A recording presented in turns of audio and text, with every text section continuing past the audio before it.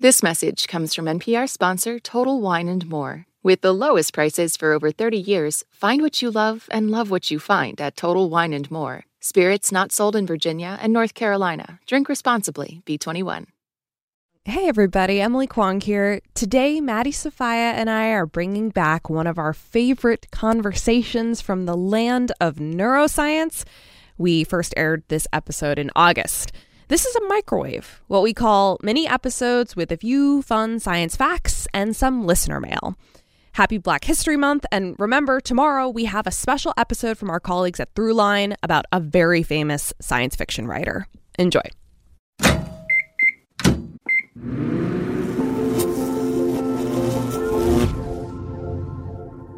Today, we are talking boxing about some cool effects that happen in your brain. Wait, sorry, did you just say talking boxing? Your little brain picked up on that, didn't it? Yeah. Is this a neuroscience episode about words or something? Is that what's going on? You're on to me, Kwong. So last week was hashtag Black in Neuro Week, a week celebrating Black excellence in neuroscience-related fields. And one scientist, Sarah Phillips, is a neurolinguist. She studies how the brain processes language. So today on the show, what happens in the brain when we notice a grammatical mistake, according to neuroscience? In less than 10 minutes. Just get out. Boopity bop. Boopity bop.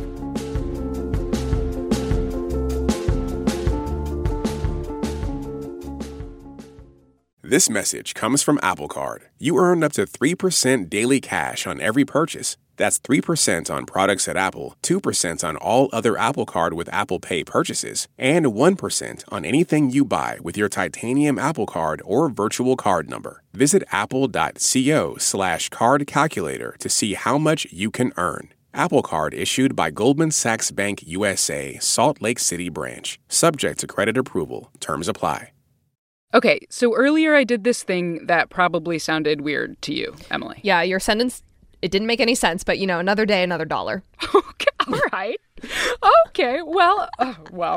So when someone does something unexpected like that when they're talking to you, or get this, even when you're reading something that doesn't follow these standard conventions of the language, something kind of cool happens in your brain. Oh, so they can actually measure this. Right. So when we study the brain, one of the ways that we can study brain activities is by measuring electrical current that is flowing through your cortex, right? So the surface of your brain, for the cells to talk to each other, they release electrical current. This is Sarah Phillips, our expert I mentioned earlier. I am a rising fourth-year PhD student in the linguistics department at New York University, and I'm also a member of the NYU Neurolinguistics Lab. Very cool. She studies bilingualism and code switching, which we will touch on in a future episode because it is objectively awesome. But for today, she's helping me out as I explain these two things called N400 and P600. Okay. These are measurable responses that happen in your brain as you process language. Okay, so like the little electrical signals that your brain is always giving off. Right, but these are different from your normal brain buzzing that would happen if you were listening to like a, quote, normal sentence. Got it. Basically, these phenomena are your brain saying like, hey, hold up. Something weird's happening here. Okay. So, like, when I peanut jam your brain, is that an example of one? Did that spark some neurochemistry for you? Wow, yeah, I felt wrong in a lot of ways. Yeah, so as I peanut jam your brain, that's a good one. Anyways, yes, in 1982, psychologists Marta Kutas and Stephen Hilliard published a paper showing that among these electrical signals, there was this big response about 400 milliseconds after a person reading a sentence came across a word that was like semantically confusing or the meaning was wrong. Okay, so it's like a linguistic oddball. Sentence is thrown your way, your brain will produce a N400 response, where 400 milliseconds after you heard peanut jam in that sentence, I peanut jam your brain. Your brain was like, what? What's that?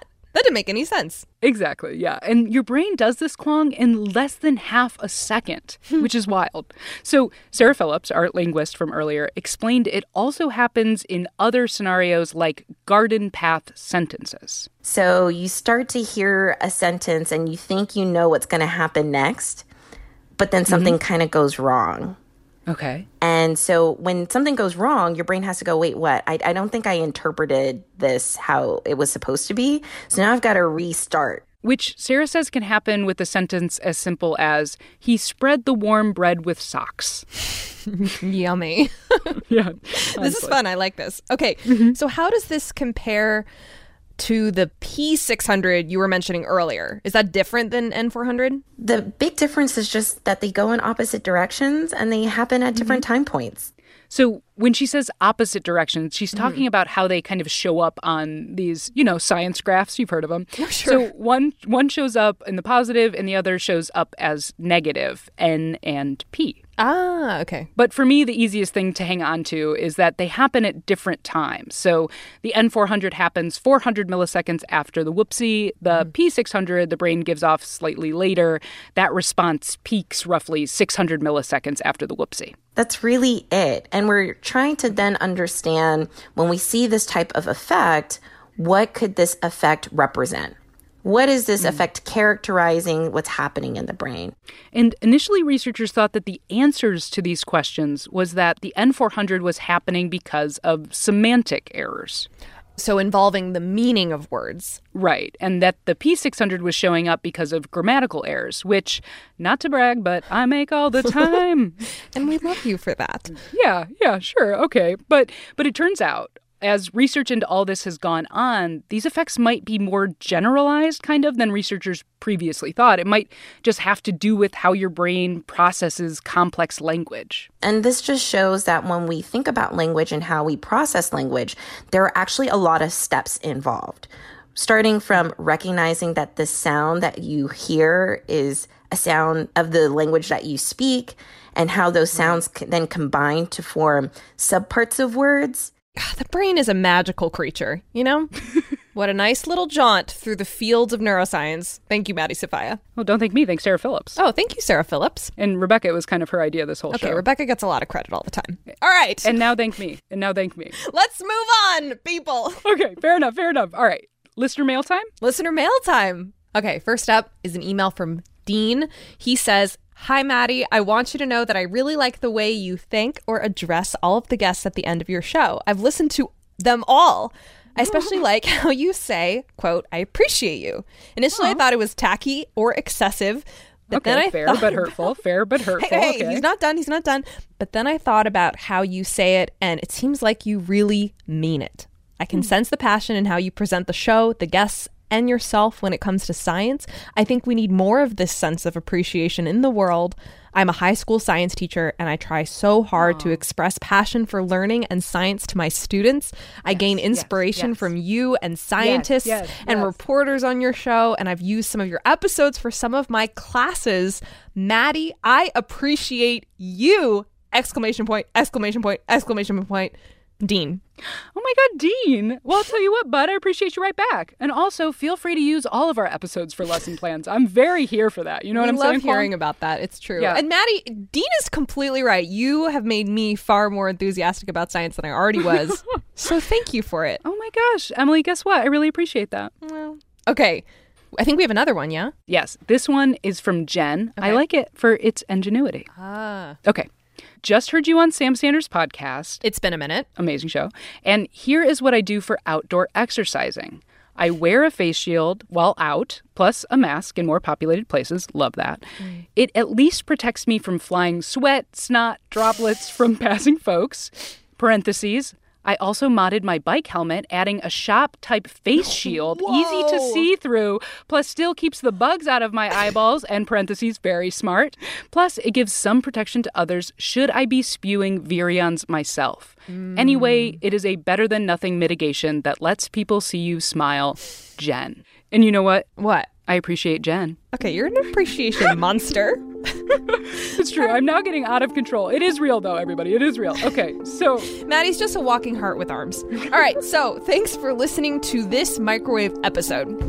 If you have a science question for us or you just want to say hey, as always, you can email us. We're at shortwave@npr.org. This episode was produced by Rebecca Ramirez and Viet Le edited it. And Yowei Shaw and I checked the facts. I am still Maddie Sofia. And I'm hopefully still Emily Kwong. Thanks for listening to Shortwave from NPR.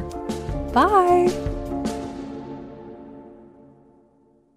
This message comes from NPR sponsor ShipBob. E-commerce logistics making you question why you started your business? Time to outsource fulfillment to the experts over at ShipBob. Get a free quote at shipbob.com. ShipBob. NPR Plus is a new way to support public media and get more from your favorite NPR podcasts like Fresh Air. Sometimes I'll actually preface the question with, if it makes you too uncomfortable to talk about, if it's too personal, just tell me. Here's the question. For behind-the-scenes content, bonus episodes, and more, sign up at plus.npr.org.